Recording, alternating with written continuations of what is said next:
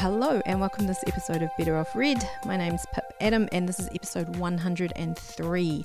It's the 17th in our Element series. We've got the series running all year where we're spending 3 months at a time looking at an element of craft with as many people as we can find. So if you have listened to any of the other episodes in this season on Point, you will have heard me worrying about this idea of the sort of primacy of vision when we talk about point of view in writing. And so what I have done today, and I'm extremely grateful to Ebony Lamb for her patience, is that I've gone to someone who works in the visual medium. So Ebony Lamb, among other things, is an amazing photographer. She's an incredible photographer, but particularly her work of portraiture is probably what you've come in contact with out in the wild world. So Ebony has gratefully given us an image, a self-portrait to talk about, and that is on our website, better-read.com. Highly recommend you go and have a look at that because the discussion kind of talks a little bit around this photo of Ebony. And yeah, it's just a really helpful conversation for me. Ebony and I are often talking about photography, but I feel like there's streams going back into writing all the way through. As well as being a photographer, Ebony is an amazing songwriter and musician as well. And I think that shared thing of photography and writing and music make for a really interesting conversation. So very grateful to Ebony for taking the time to have this conversation. This conversation took place over Zoom as I record this on the 10th of September. New Zealand is in varying degrees of lockdown due to a Delta outbreak or an outbreak of the Delta variant. So I think when I was listening back to this podcast, that's sort of on my mind. You know, I'm missing my friends and I'm missing Ebony, and yeah, it also made me just want to take a moment to say I hope everyone's doing okay. I'm thinking of you lots. Yeah, I just hope everyone's doing okay.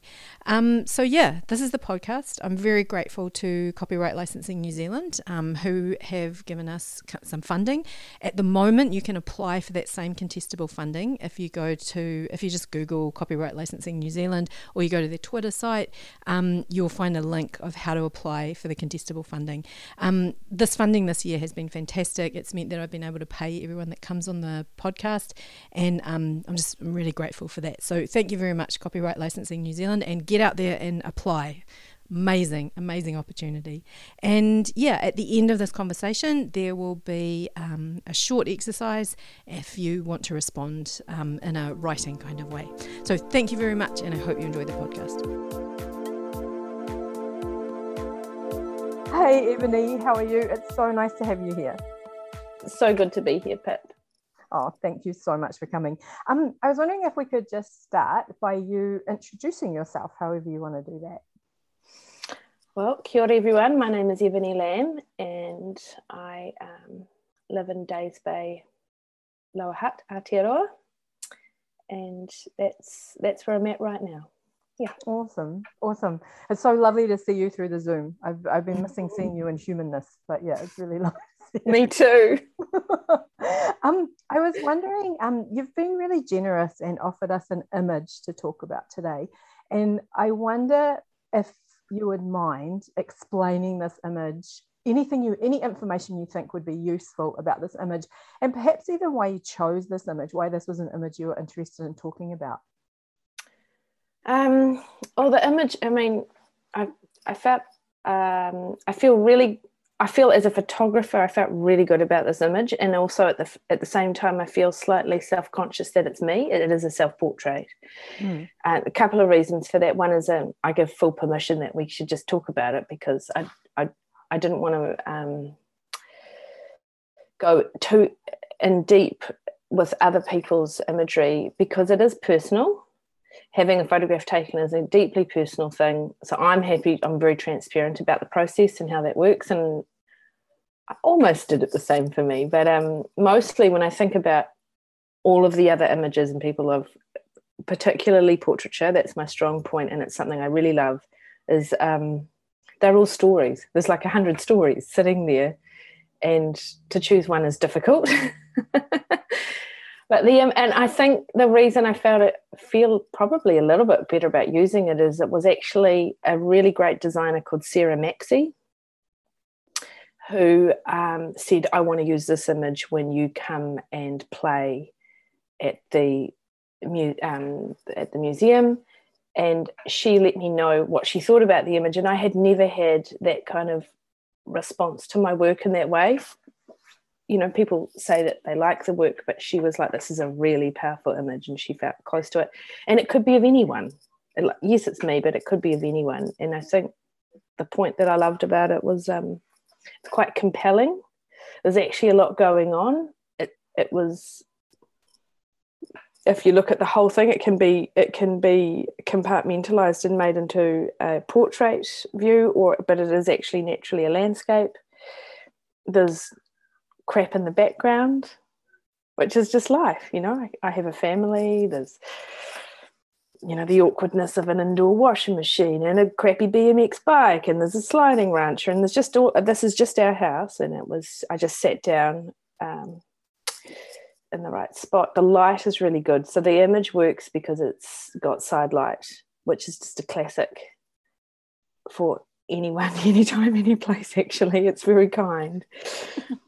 And for whatever reason, it worked. And I hadn't used a tripod. I had it sitting up on my kitchen bench top. And there's a certain technicality that you have to be really careful. Like, will it actually capture me, or will it capture behind me? So I'm out of focus. I probably took 10 photographs and about 5 worked, which was surprising to me because it's not always that great a hit rate. So yeah, that's why I chose it. I really like it. I like the tones, I like the colors, I'd like to be able to take that photograph of anybody. Yeah, that's why I chose it. It's a magnificent photo, and I think I said to you before we started recording, it's one of my favorite photos of yours. And I am really interested personally in self portrait, you know, like right from when I did sort of art history at university, this idea that you know, when this technical aspect of taking an image of ourselves, I think, is really, really interesting. And I don't know, right from those first painted self-portraits that I got to study, where people, their faces look different because they're concentrating on, you know, looking at themselves and copying and that sort of thing. So I'm really interested in the setup, and I really loved what you said, that it was a little bit like a little bit was left to the technology, you know, like there was room in there where a little bit's left to the technology. And I just wonder about these decisions that you make in photography about where you take the picture from. And I wonder, I'm lucky enough to have been photographed by you, and I feel like you're often looking at angles and light and things like that. Is there any way you can talk through that process of making a decision simply about where you're going to put the camera, maybe even in relation to this? But yeah. Absolutely. Well, yeah, it's thanks to I mean, I loved photographing you. I know that it's been really, it can be incredibly difficult to be photographed. I think the thing about self-portraiture, which is in the common world, it's just taken off. It's ridiculous. But there's a difference between some of that. Well, the self-portraiture that I was trying to do was I was trying to really capture me. I wasn't trying to show me at the top of a cliff top, or it wasn't for pings, you know. I was trying to capture me. And one thing about self-portraiture, which I think really works for people, is you actually do know you. It can be quite confronting, but you do know you, and you can be, I'm very comfortable photographing myself. I actually am quite difficult to probably photograph by other people unless I really trust their work. But I usually say a precursor, would you mind, blah, blah, blah, blah, blah, because I'm an egg, you know, I need to leave it to them. But I think that's another psychological layer that's lifted because it's a self-portrait. So you can take your time, you can do a quick setup. There are no expectations that it will go right. That's probably a helpful thing. I'm not under pressure to pay myself or to have it turn out. I can do this anytime, any place. And so in that way, and I've been taking self-portraits since I was about 15. I mean, I had my first very manual camera from Russia called a Zenit that my dad bought me, and I started photographing just like right now. It's all portraiture mostly. It's often using light and dark. I love the grates. When I think about where to place the camera, I think I naturally have an eye that knows what I like, but I did go and train. And when I went and trained, it taught me to think about that much more defined. And it also, we went through, like you say, it's like going through art history again of the masters of what makes a great portrait. So some of my favorite portrait photographers, it's just a very classic light on one side, it's hitting the other cheek, you can see their eyes, and it's not meant to be some kind of cheesy representation of you, and it's also not meant to be too serious. It's somewhere in between where it's just the authentic self. And I think about that and I think, well, what is it? It's that at the time, you know, at your time in your life too, you know. When I was come back to tell me the question I'm missing, because I know I'm missing one. No, because I think about it quite deeply, and I'm also like, when I think about photographing me in my house, I'd do a setup. I would check it with putting something in its way to check it. And then there's always the mystery. There's the alchemy of the mystery of like, this may or may not work. And sometimes my greatest setups have been terrible. Well, they haven't been awful, but something else that is beyond me, because light is constantly changing from morning till night. How light works, all of those things, I learned all of that. So there's a lot of grace, you know, in early morning light for a short period of time, much more grace in an afternoon light. But actually, a revelation was to me is that I'm not subject to just those 2 times a day as a natural photographer. I can actually make it work all day. If you just have to think about it differently, you know, go by a house, go by a tree, change the light, move your hand, get a plant in the way, shift spaces, turn the other angle, all that stuff. I think it's actually, I mean, I've been obsessed with light since I can remember. So I don't think I actually have the vocabulary to really say it. I think it's an experience. Yeah, I really love that. I just yeah, oh my gosh, yeah, that fills me. I mean, like whenever I'm talking to someone and they're talking about their art that perhaps isn't novel writing, I'm thinking about all these connections, and there's just so many connections in what you're saying to these ideas of point of view and where we tell stories from, and how much control we have and how little control we have, and you know, the things that we do to try and gain control. And yeah, I really love what you said. One of the really interesting things I think about with photography is that in a way what you're creating is something that will be seen by another person. Like you're sort of like when I look around, you know, like I sort of look around and whereas you're sort of freezing in time something and putting a viewer, you know, like it's very, very much made in anticipation of a viewer, I think, but maybe I'm wrong. Like, do you think much about the viewer when you're photographing, or is that what do you... I think it's my job too. I think it's part of my job. I think it's never one view. I think it's actually, I just read a little quote that came up, and it was like, there are always 2 people in a photograph. There's the person who's in the photograph and the person who's looking at it, because your perception is, you know, we change throughout the day. I mean, that's why, I mean, she's not photographed, but that's why Mona Lisa changes for different people. What is she actually doing? You know, that's like the mecca for me. I try and get there, but also I think it's. And she's not maudlin, but she's just is. And I think that's kind of... so when I come back to thinking about... I'm often asked to photograph people because they need public representation in their work, in their other work. So if they're writers or they're musicians or they have a product or they're you know, they sometimes work for different businesses, or that public representation is a different angle, I think, than like family photography or wedding photography.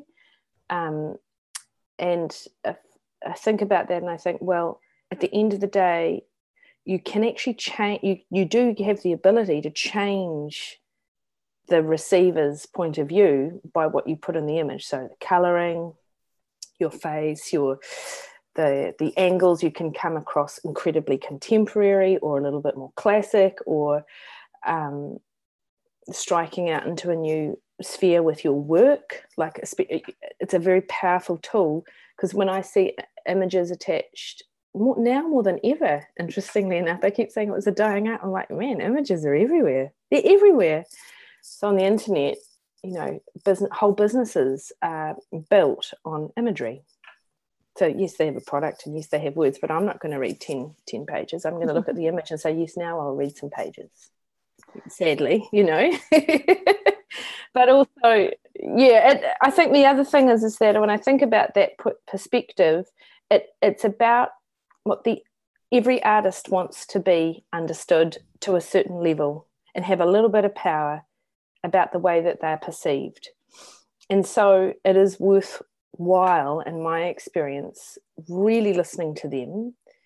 And if they've asked me, usually it's because they like my aesthetic, and somehow we join forces, and then that's the trifecta. And so the end point, the goal at least that they want to go for is there. And if I come back to like family, wedding, documentary kind of photography, in lots of ways it is capturing moments in time, that's an incredibly, that I've found, what do I really want to say is, like, we can say wedding photography in such a flippant way, it's some of the hardest work I've ever done. It taught me so much about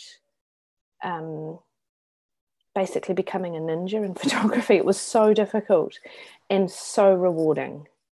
So I do want to say that, because sometimes we can look at all these pretty images and it's like, actually those people are credible because they've managed to take this very short condensed patch of time, show the joy, and it's about capturing humanity at their you know, their best. Basically, documentary photography can be capturing the best of what is happening, and it can be dreadful, but it's so compelling and it tells a story.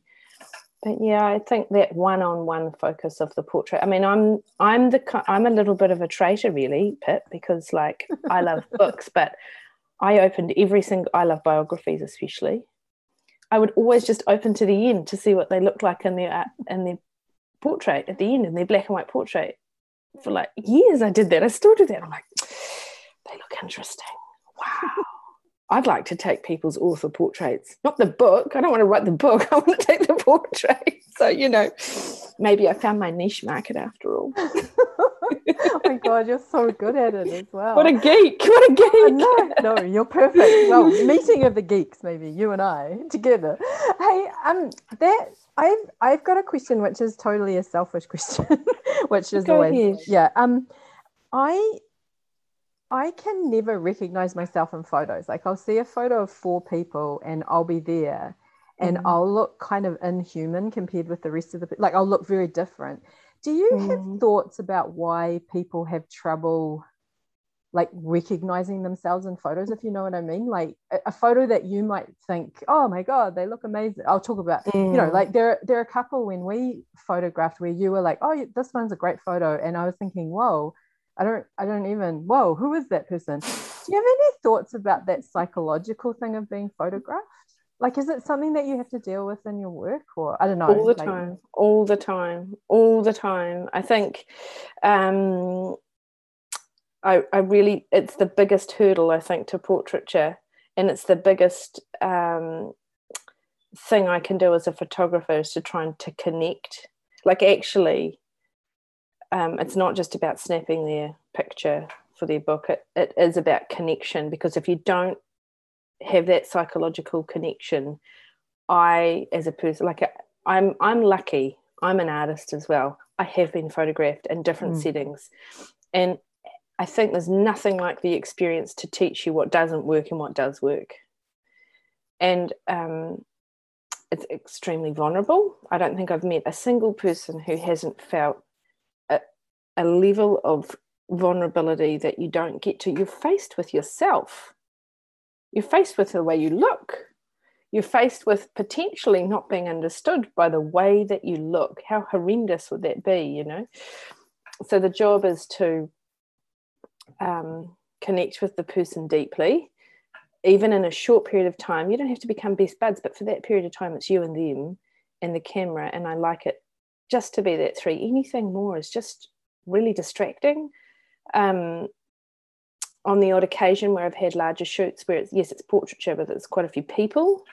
There's a lot of dynamics going on when there's more people, because then you've got multiple layers of psychological analysis going on all at the same time. Imagine 6 people being photographed. It's like, woo.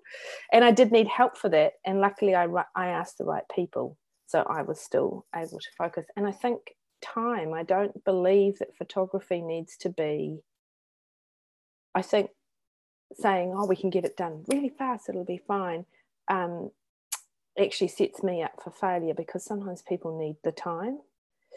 Sometimes you get it in that first 5 minutes, and sometimes it's the last 5 minutes.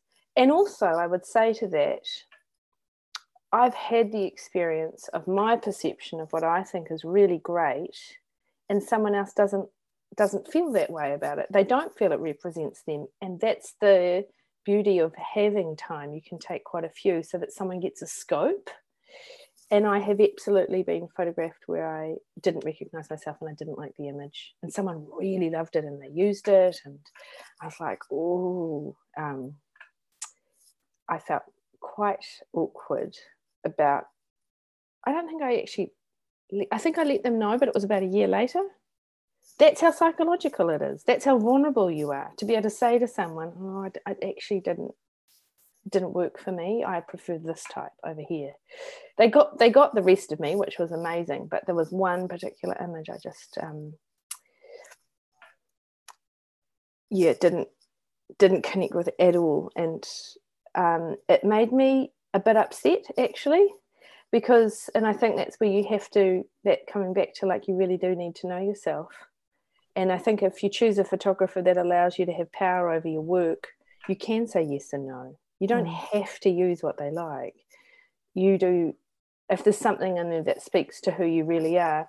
I think because I've probably been obsessed with photographs my entire life, I have no trouble recognizing myself in photographs. But on the odd occasion where that's when I'm not in control and other people have, in a casual setting, I've been actually quite smarted. Yeah, because I'm like, oh no, that's not me. That's not really who I am. And I think we have to be careful.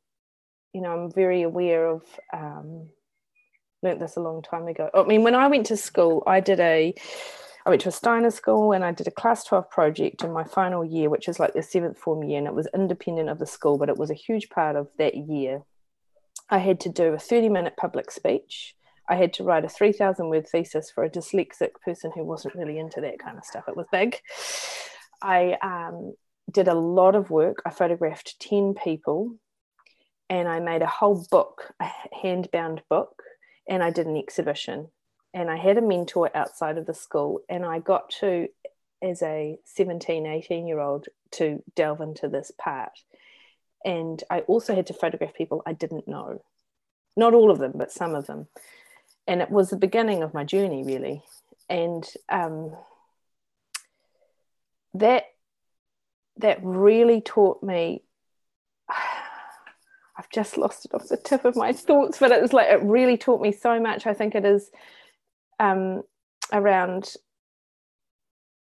this has been a slow burn for my entire life. So I don't know if I've got enough separation from that to say I've experienced that fully the way that you have, as maybe someone that's in a different medium. I will take ownership of my work and I will not use it, violently saying to people almost, no. The yes and the no. In recent years, when I got to study as a mature student, was the biggest gift of my entire life. If I could go back and finish the degree, I would 100% do that in a heartbeat. I'm not in a position in my life at the moment that I can do that. But it was like deep diving into who I really am. So it's deeply psychological, yes.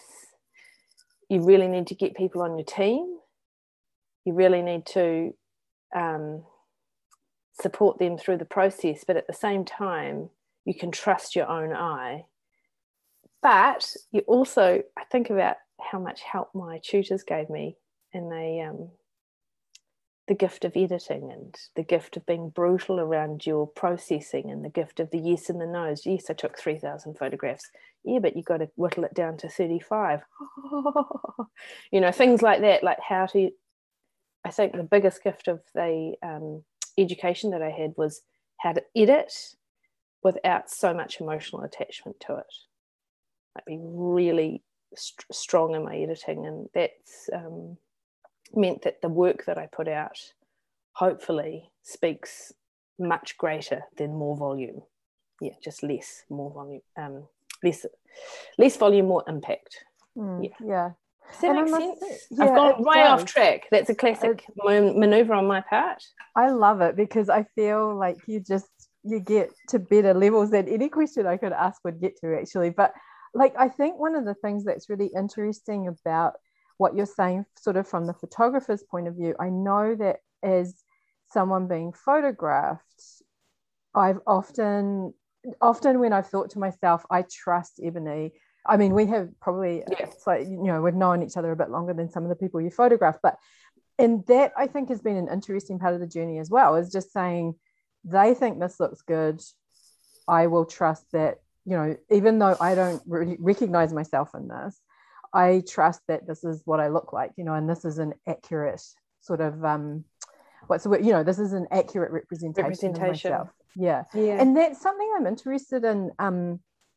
Going back to that, Pip, though, I would say there was a couple of photographs that I took of you, and I remember thinking, God, it was so beautiful. It was so, I loved the light.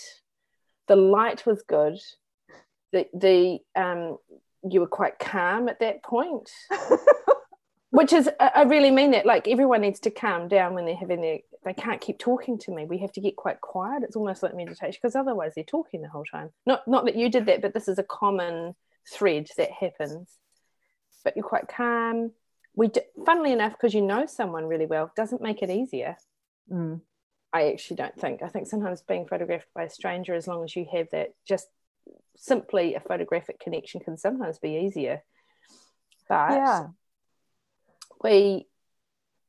there were a couple of photographs that I know that you probably won't use, but I'm allowed to love them, and that's my choice. Well, actually, it's really funny because this year I revisited them and I actually sent them away. I was like, actually, I kind of see what everybody was talking. I don't know, like, it's just, sorry, this isn't meant to be about me, but I just think that it's just that day I was so grateful for your compassion and everything. I think this is common with most clients I have. They will, I try to be generous with my work so that you have a scope of work, so that because I think it is an investment, and a good photograph can last for years and years and years. I think about, I photographed lots of people from Victoria University Press, but I think about when I photographed Elizabeth Knox in particular, like, she already kind of knew what she wanted, and it was I was kind of joining her on her journey, and it's different with each person. But one thing about Elizabeth, which I think is amazing, is because of her work and her years of being in that space, she has been photographed for a long time, and there's a particular image on her lounge wall which is utterly stunning, by another photographer back in the day. And I remember just thinking, gosh, if I can just take one like that, of anybody, it doesn't have to be her, of anybody. It's like, it's very simple. It's like a Patti Smith photograph. It's white background, black and white, extremely compelling. It is about the person. That's it. It's not about all of the setup. They don't have to wear makeup. They don't have to be done up. There doesn't have to be 1,000 things going on. It's about the light and the human and the photographer meeting him in that space and capturing this moment. And that's, I think that it really can be as simple as that. Yeah. My setup's quite simple. At the moment. I've got plans. I'm excited. I've got plans. You asked me that other question. Sorry, I interrupted. Oh, no, that's perfect. I actually, like, I'm just looking at this image of you again, and, you know, this idea of simple setup. Like, the things around you, like you say, like, I've seen this photo cropped into a smaller portrait, but looking at it in landscape, these things around you are part of the story that it's telling, like, yet I think that when it's cropped, it tells something of a similar story. I don't know, like, do you have any thoughts about setting when you're photographing, like where to place people, or in this picture in particular, like, was there a temptation to move the earring rack or move the BMX, or No, I think part of I've worked out, I mean, there are different types of photography in portraiture. I think some of my most favourite would have to be environmental portraiture, kind of like old National Geographics. You know, they're obviously taking a portrait of someone. It's not always just documentary. It's often a portrait of someone, like, someone in Mongolia in their space. They're in their space. And it's a very honourable image of that human in their space. And around them, it tells the story, and what they're wearing tells the story, and the tones of the area that they're from. And so I do think about that a lot, because I come from a black and white background. I think tones it actually has taken me years to become friends with colour, and I have been deeply fallen in love with colour, but through the viewpoint of that interplay of dark and light and tones. And I think that served me well. I'm not there I kind of think about, I'm basically photographing in black and white, but with colours gently dulcet put in, you know. Mostly it's about the person, so I don't want it to be overtaken by other stuff. I do think about it a lot. I also work with what I've got. You know, I don't have the opportunity at the moment to do huge budgets. It's just not. And in fact, I have managed to do such a huge amount of work on having such a small kit. And I was told, don't go out and buy all the things that you think that you need right now, just one at a time. And that has been the truth. And now I'm absolutely obsessed with buying a $2,000 lens, which I can't really get, but I really need it now, because I'm ready now. After all these years, I am ready. But when I think about, I'm just going to look at the image, because as you're talking, I want to make sure that I see it in there, and I will find it in just a second. But the tones are good. Someone said to me, I have a blue eye, which is interesting, because that's not the most bluest portrait. But I think also what that means is I don't mind the darkness creeping into the image. I'm not afraid about becoming like when I was studying, the biggest thing around was light and bright. And I was like, oh, I'm dark and moody, basically goth emo at this point, not interested in that. And I think I was very lucky to have interviews with some amazing photographers. So they didn't become mentors, but I have followed their work. And some of them are quite famous, like Andras Apps is this massively famous landscape photographer. I met him in Okarito in his house, and he showed me his setup and his work, and we talked things through. He seemed to say, in his own words, he's like, you'll be fine because you're stubborn, I can tell. Which is basically, and he said that's a good thing, because you'll specialise quicker. You won't get so... Don't worry too much about having to take all the work. Specialise quicker and really hone in on what that is. And he doesn't really photograph what I want to do, but I'm gobsmacked by his work. And then there's also another photographer up in Auckland whose work I photograph. He does a lot of analog work, and it's incredibly dark, and it's almost too dark for me sometimes, but I really love the tones, and I deeply appreciated his support. I guess what I'm trying to say is I think I was born with an eye. I don't know why that has been my case, but how lucky to figure out that I had one. And the journey of photography has not been stagnant. Like at the moment, I'm about to push my work out into studio work. I'm going to get my very first studio I've ever had, and in a very small space, not a small space, but a cheap space, long term, hopefully, because I'm extremely restless about the fact that I'm plateauing slightly in my field, and I want to push myself to use studio lighting, and instead of just using the natural light, it would mostly be studio lights. And when I studied and I worked with the studio lights, I became obsessed, quite terrified. It was one of the reasons why I actually went to school, was because I needed to change to digital, and I wanted to learn how to work a studio. And just like self-portraiture, I'll be able to do that by myself in my studio without too many expectations of how it goes. But the other type of photography I'm obsessed with is actually fashion photography. I find it extremely powerful,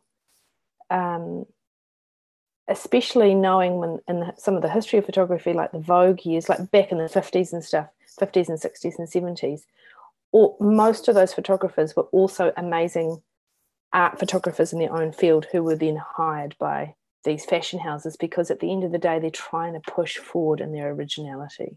They are trying to go to some other space. And I think New Zealand's quite prudish in lots of ways. And I think the gift of Instagram is that it is sucking away my time, I have to say. But I have been, my visions have been expanded to other types. And it can be architectural or nudes or whatever it is, but into the world of art photography, it's been huge. And also like centres of photography. I feel really sad that New Zealand has lost its kind of central, we had a bit more, and we've lost some of those spaces. But recently went to a talk with Yvonne Todd and felt the well fill back up again. Was so inspiring, incredibly inspiring, and relatable and funny. It was funny and lightened my life up for a while. Have I completely missed the point again? Because I'll do that. No, you are doing amazing. I'm like just loving it. You're fantastic. One thing, like, I'm not sure there's an easy segue into this question, but please answer it and segue me out of what I've been going into. Do it for me, Pip. Do it. Well, what I'm thinking about, I guess where I'm at is I'm thinking about storytelling. I'm thinking of tones of light and dark, and I'm thinking about gear, like I'm thinking about studios and that kind of thing. And I'm thinking about your music and your photography, to me, seem to fit together exceptionally well. Like, I mean, that seems like a logical two things for you to be doing. But I'm wondering about the music, and me too. I'm wondering about, I guess what I'm wondering about is, like, is point of view something you think about when you're, how we've talked about the viewer, the third person that's in the room when you're photographing someone, which is the viewer. When you make music, are you thinking about audience at all, do you think? Or funnily enough, no. Yeah. Isn't that interesting? I think it works the opposite. It's totally the opposite. I think I was a musician. I mean, I was a photographer for a long time, just for myself, but I hadn't gone into a profession in that space. I went into music first, actually, and had some success in New Zealand, in my domestic touring and stuff, and putting out records and things. But that was been a bit of a journey. But no. And what actually happened is I almost burnt out because it was pushing outward so much with the touring. But actually my favourite thing is there a favourite thing? I mean, there's different facets on different days, but I think writing is an incredibly internal process for me. I didn't explain my work to my band or anything, and they didn't need me to. What an honour, they didn't need me to. They liked collaborating. It was a very organic experience when I had my band, so we just kept accumulating more members who wanted to be a part of it. And I think I write for myself. I would arrange a lot myself, but then the deeper kind of editing work would happen with the band and the capabilities we were able to do at the time. And then touring is not about me. It's about giving it away. So it's the service of the work. And I think those are opposites too. But that's, I think, yeah, we can get into music. It's a deeply, it's so powerful. But at the same time, and realizing that I could do it, But when I came to the end of my time with Evan Sparrow, which was my band, I had almost gone back into my shell emotionally. I was absolutely burnt out and spent, not because of them, just because of what it takes to keep giving in that way. And the thing about photography is I could kind of take it back, and I didn't have to. It was my eye, it was me, it was my brain, it was just Ebony. I didn't have to. Yes, it's with a client sometimes and everything, but it was a lot smaller and a lot more quiet. And for whatever reason, that's my personality type. Juxtapositioning between that and playing for hundreds of people and making really big noises. And, I'm an introvert, extrovert, 100%. I need lots of days by myself to be with other people. And then it looks like I'm great with other people, and I am. And then I'm not. And I'm an asshole, and I have to leave. And I go back to my photography world. But I have to do both. I actually get I'm so used to being quite open and honest about what it's like that sometimes it gives people a bit of a fright.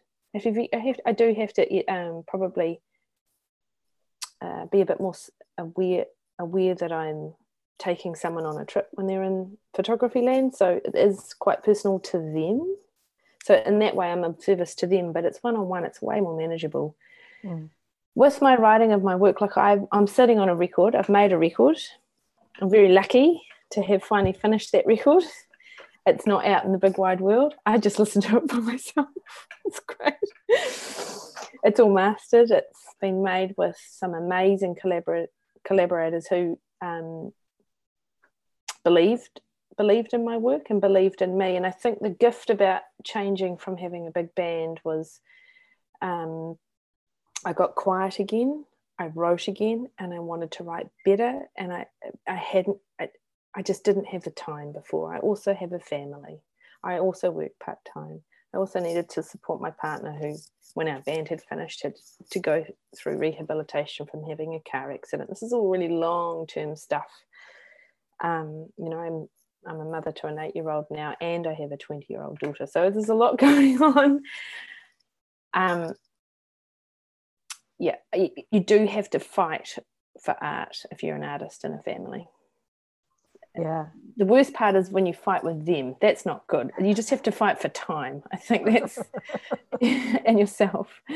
And so when I think about the work and my writing of my music, I mean, it's extremely revealing. I do need to be by myself. I can't have anybody else around. And it comes out, and sometimes it comes out really fast. Some of my best songs always come out really fast. And I've wanted to extend my range. I'm a self-taught musician, so I can get quite trapped. And actually the gift of having those two co-producers up in Auckland helped me was that they kind of gave me what I give to my photography clients and portraiture. They gave to me as producers in music. They gave me the journey. They backed me, they've played with me, and they extended my art into a space that I wanted to be in but was unattainable to me. Mm. You know, I think that's why people get people like me to take their photographs. It's like they could take their own photograph, or they could get a friend to, but at the end of the day, you do want to extend yourself to the highest good that you possibly can. So at the moment, I feel quite a lot of peace, and I've probably become slightly lethargic because I'm emptied of that work that has been sitting around me for about 3 or 4 years. And now COVID's happened. I just have to be very patient. Oh my goodness. Yes, the patience. I'm not so good at it. With this idea of writing songs, this is like, obviously I know nothing about that. So I am allowed to ask a silly question. Yeah, no, ask. One of the things I'm always really interested in when I'm singing along to a song is that when a singer-songwriter says something like, you know, I went here, or I did this, or I did that, I'm just wondering about point of view. I'm wondering about whether a writer of a song thinks about whether this is a song about another person, Jolene, or whether it's about them, you know, it's autobiographical, and do you think some writers only write autobiographical songs and some writers only write, I mean, that's a bigger question, but I'm just wondering in your own process, like, I imagine the words are a little bit in service of the music, which is another factor of constraint that comes in. But I guess, yeah, anything you can tell me about that process of sort of working out where the story is being told from. Yeah. Totally. Well, there's different types of songwriters. I mean, some writers are extremely good at story songs about other people, and often it's a societal reflection that they're singing about. So, you know, I think about, you know, I come from a background of folk and country music. We've discussed this at length recently because actually predecessors to that is I was a massive indie, you know, alternative and sometimes electronica fan. So bit of punk, I love opera, you know, I absolutely love classical music. The range is wide. And I love jazz. So there's all these different types. And I think about, you know, there's lots of singer-songwriters, they're there for different reasons. I've often been quite jealous of people who can write from such a different viewpoint about societal things. I think about like Bob Dylan or somebody who writes about these incredible stories with these amazing chorus lines that are very long, that they are epic, and they are needed.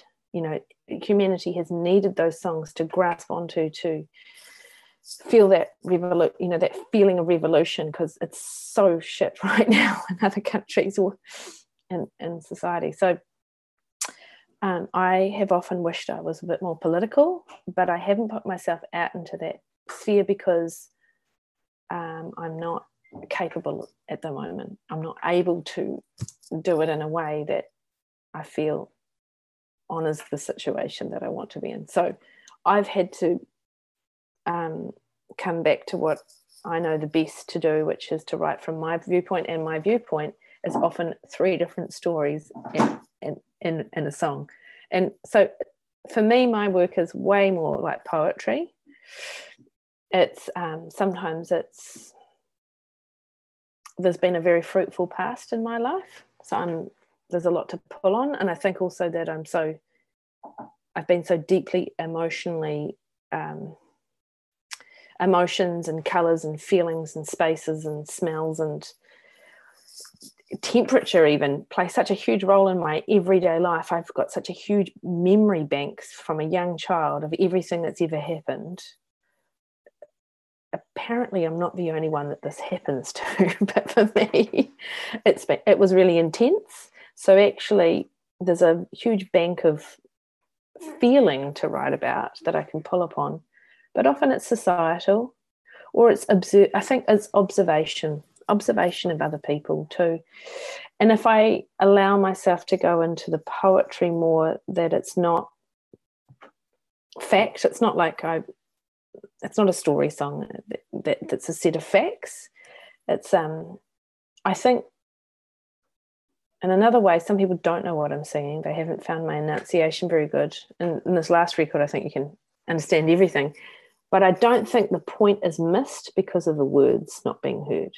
So if there's, think about that, it's like the emotion and the sound and the tone and this pace of the music will take you on the same journey. You don't need to know what the words are. So that's quite, but at the same time, it wouldn't feel the same if there was no one singing. So what a weird thing, you know. It doesn't have to be so vocally. It does also allow the person, the interpreter of the work, the listener, the option to kind of sculpt it to their own desires in that way. It actually leaves space for other people to interpret the work the way they want to, because I don't think there is a right and a wrong way with my work. I've had some people connect really deeply to some of my songs and email me and let me know, and I've felt really heard.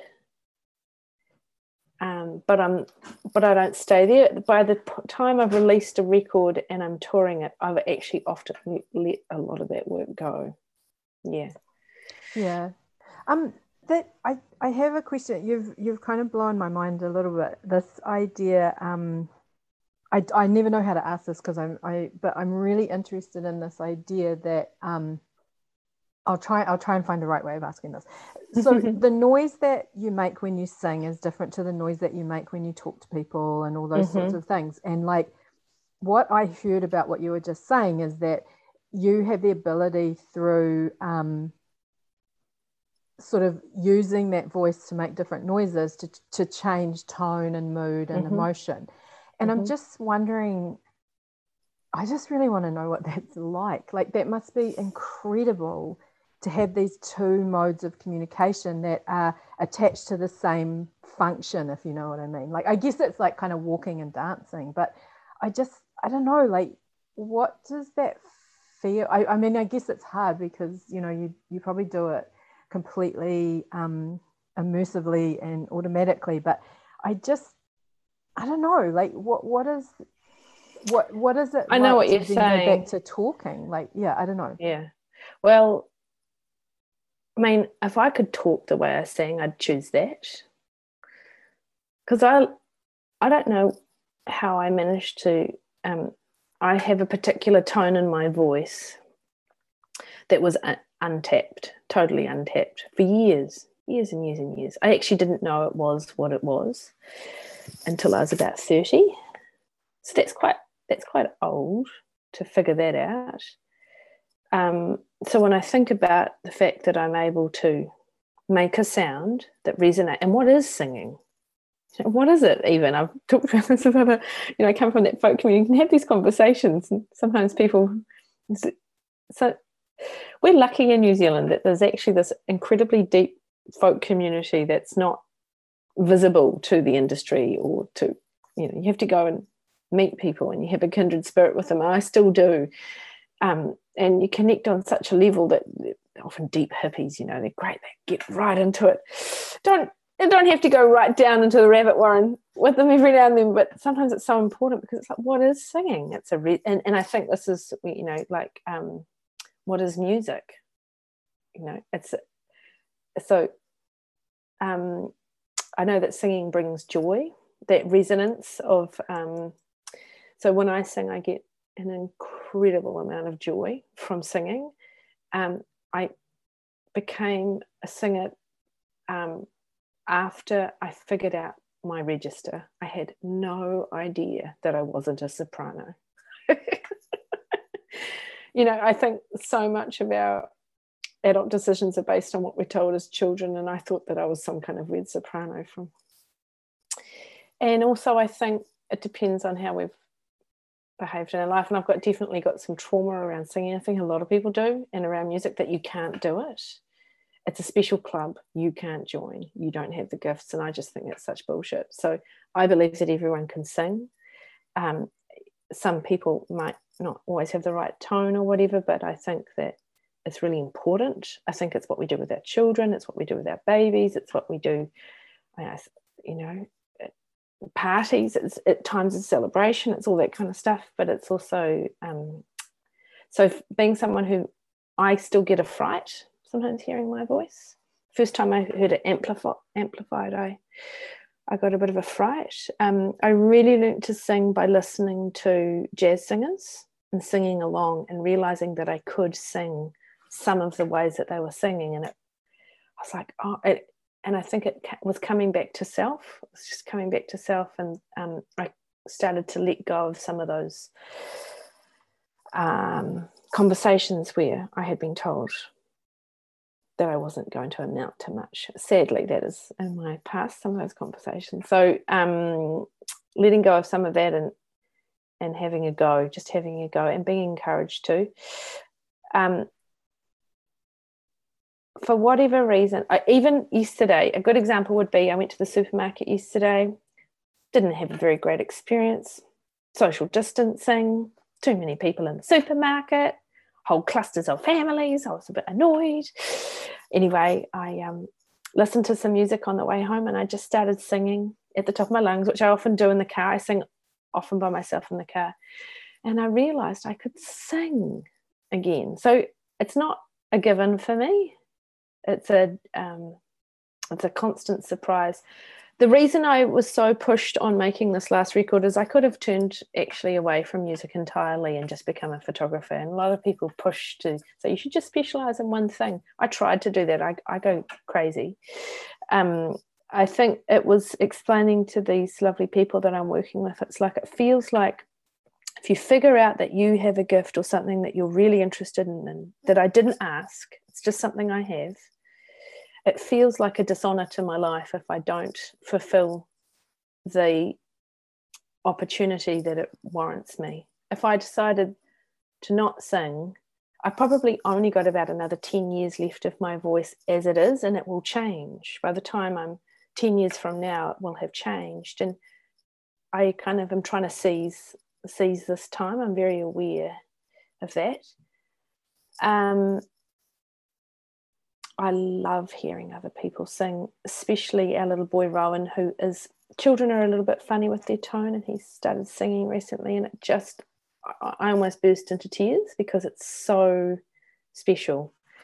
So I don't know if that answers the question. I think my talking voice, it sounds like Lynn of Tara, and my singing voice is like a big black woman sometimes. So who knows? It's a journey. I think about that and I think, well, the cool thing about lockdown and possibly the last couple of years of getting quiet again is that it gave me some space to start again in a different way. So playing around with keys and my range, and another thing is I'm really interested in listening to other singers talk about the work. So a good example would be PJ Harvey has some amazing interviews with her around her work, especially in her later years, around the writing, and hearing that it never stops, that your experience of your art can widen. Joni Mitchell, definitely.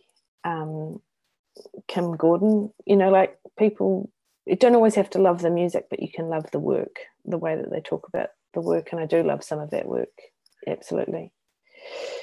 Tom York, all of those people, they make a huge impact on my life. Also, people that are not musicians. I can highly recommend a YouTube interview similar to this with Gregory Crewdson, who's an amazing photographer, and he does it with filmmakers and writers and photographers. Nan Golden is an amazing photographer who I deeply love, and I keep going on about her because she just went on tour with her work because no one was going to give her an exhibition, but she just made her own exhibition and used to play really big loud records, and that was her way of touring. And she's this cult icon now, but it's beyond that. She's profoundly connected to her humanity and doing of service, but also coming back. Sally Mann is another one, coming back to, she talks about having talent. It's not enough. You have to have tenacity. And I was like, just stay in the ring, keep working on the work. Who says it's art? Who cares? Do it because you need to do it. So that's with me a lot at the moment. Yeah. Oh, I love that. I love that so much. Oh my gosh. Oh, thank you so much for such an amazing conversation. I feel invigorated again. Like I'm just going to take so much of this to give me some momentum for the day. I just really appreciate it. Thank you so much, Evanie. Oh, Pip, you are a gem, and thanks for having this podcast. How wonderful it is. I mean, what an honour to talk about our work, especially, I have to say, this last kind of few weeks, it's felt a little bit like some of that energy just had to go in other ways, and I felt, I don't want to say drained, but it is a bit of an energy suck. And so at times like these, to have people reach out and to make friends with other artists and to talk about the way we work is so powerful. I'm lucky that I have that. And thanks for reaching out. Thank you so much. I really appreciate it. Okay, this is my idea for an exercise. I was thinking what it is to write a self-portrait. Now, I realise that we write about the self in all sorts of ways in writing, and it has a long tradition, and there's all sorts of exciting experimental stuff happening now as far as writing about the self. But what I was wondering is, what is it to try and get a snapshot of a moment? And also, more importantly, perhaps I'm wondering about this question of point of view. What happens if we place a camera in time and space and then describe an event? So this is the great thing about our imaginary cameras. They can travel in time as well as space. So I was sort of thinking, what is it to tell the story of, say, our first day at school with the camera placed in the blackboard looking straight at us? Then maybe what is it to write about our first days of school where the camera is 10 years later looking back? So yeah, this was my idea. Place that imaginary camera, then just free write for 3 minutes, and then you might like to move that imaginary camera and write again. So that was my thought. Anyway, thank you very much, and I hope your day's going well.